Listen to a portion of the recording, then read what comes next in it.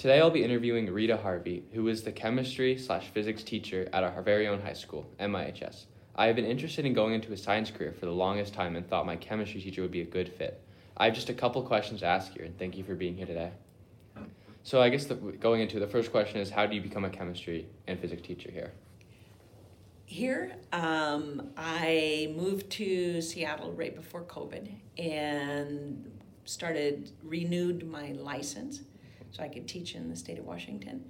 And then I interviewed at both Lake Washington School District and here, and was very fortunate to start out here covering when Aaron Noble went on leave for a semester, and then he went on leave again the whole next year. Yeah. And so I was real lucky to be able to get in here. I guess, do you enjoy your job? Oh, I love it. It seems like you do in class. Yeah, I love it, yeah.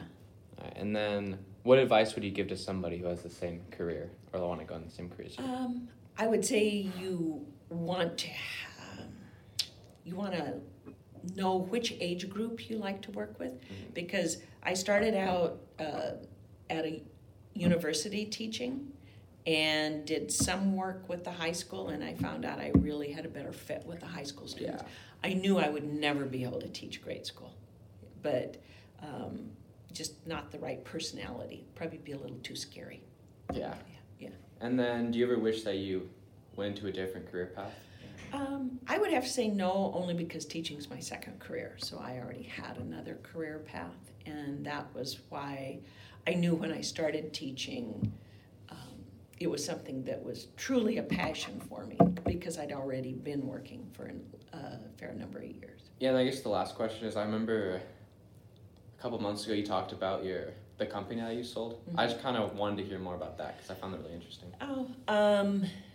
When I got into science, it wasn't that I was interested in science. I was a general contractor, and I owned my own little company, and it was a specialty contracting. It's actually, general contractors are either in the general field, or you can be a general contractor in a specialty. And I had some really big jobs I wanted to be working on, and they required that I have a science degree to work on them. So I actually went back to college while I owned my own company to get the science degrees. And then I found out I loved it. And so then I got more than one science degree. And so what I did was I started out my company, I designed and built big data centers for the banks and the colleges, building the rooms that their giant computers went in. Yeah. And then I went into way more specialty once I had the science degrees and understood more about science. Then I was building clean rooms I built one for Bayer Pharmaceutical, and I built a clean room in Spokane that is one of the starter business facilities for biotech industries. Yeah. And one of my degrees, my minor actually, is in biotech. Okay. And so I designed and built then hospital rooms and research labs, and it became super interesting. I mean, I was traveling a lot and meeting lots of really interesting people, and did a lot of work with engineers and architects designing the rooms. Just the room, not the whole building, just my room that I was working in. So it was a great career. That sounds really fun. But yeah, that's really all I have.